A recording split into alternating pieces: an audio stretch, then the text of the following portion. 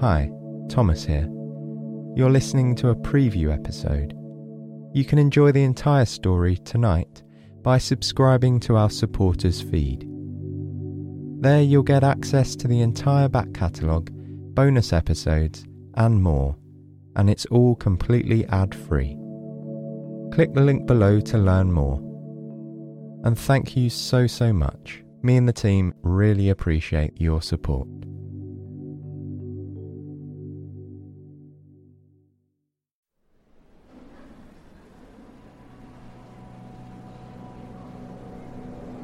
The glossy red train glides into the station. It comes to a stop at the platform, and the doors float open. It's here to take you from the bustling metropolis of Rome to the magnificent and historical city of Pompeii. One by one, commuters and tourists alike vanish into the carriages. Once you're inside, you find a window seat. After a few minutes, the bustling platform empties of people, leaving the little grey sparrows to descend from the rafters and skitter about the slate-coloured walkways. On the train, the inviting leather seats are filled by all sorts of people, young and old, loud and quiet, busy and relaxed. They settle in, as you have, for the journey south. You lean your head back, resting it on the cushioned seat, and watch Rome's outskirts rush past the window at an unbelievable speed. The carriage sways back and forth rhythmically as houses, waterways, trees and cars merge into a colourful blur before your eyes.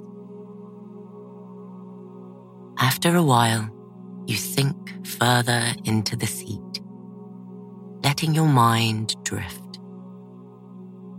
It wanders to the train's other passengers, the group of American visitors holding a conversation with their Italian neighbours.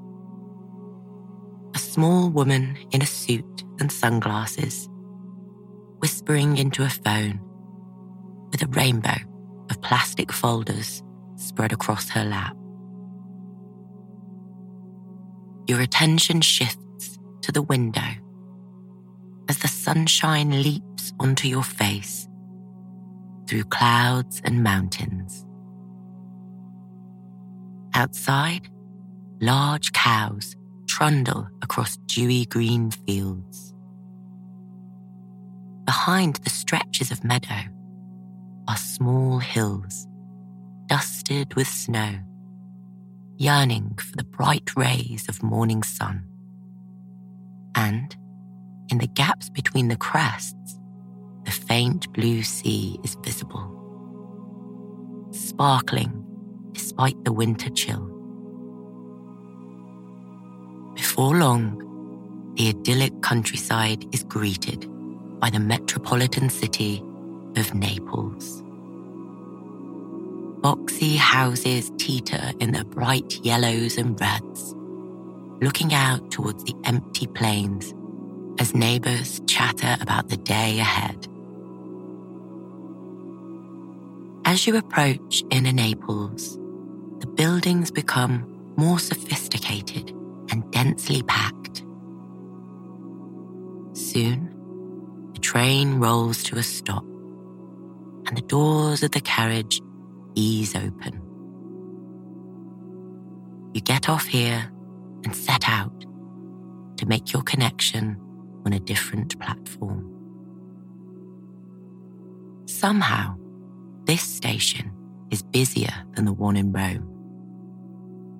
The escalators squeal as you descend to the lower platform in search of the train that will take you to your final destination. You follow a young couple as they pass gracefully through the ticket barrier and watch as they disappear into the heart of the station to be lost amongst the maze of platforms and routes. Although this hub is filled with travellers rushing to and fro, you don't mind the company. You take comfort in being amongst people all going to new and interesting places. Before long, the train arrives and you're practically carried on board by the momentum of everyone heading in the same direction.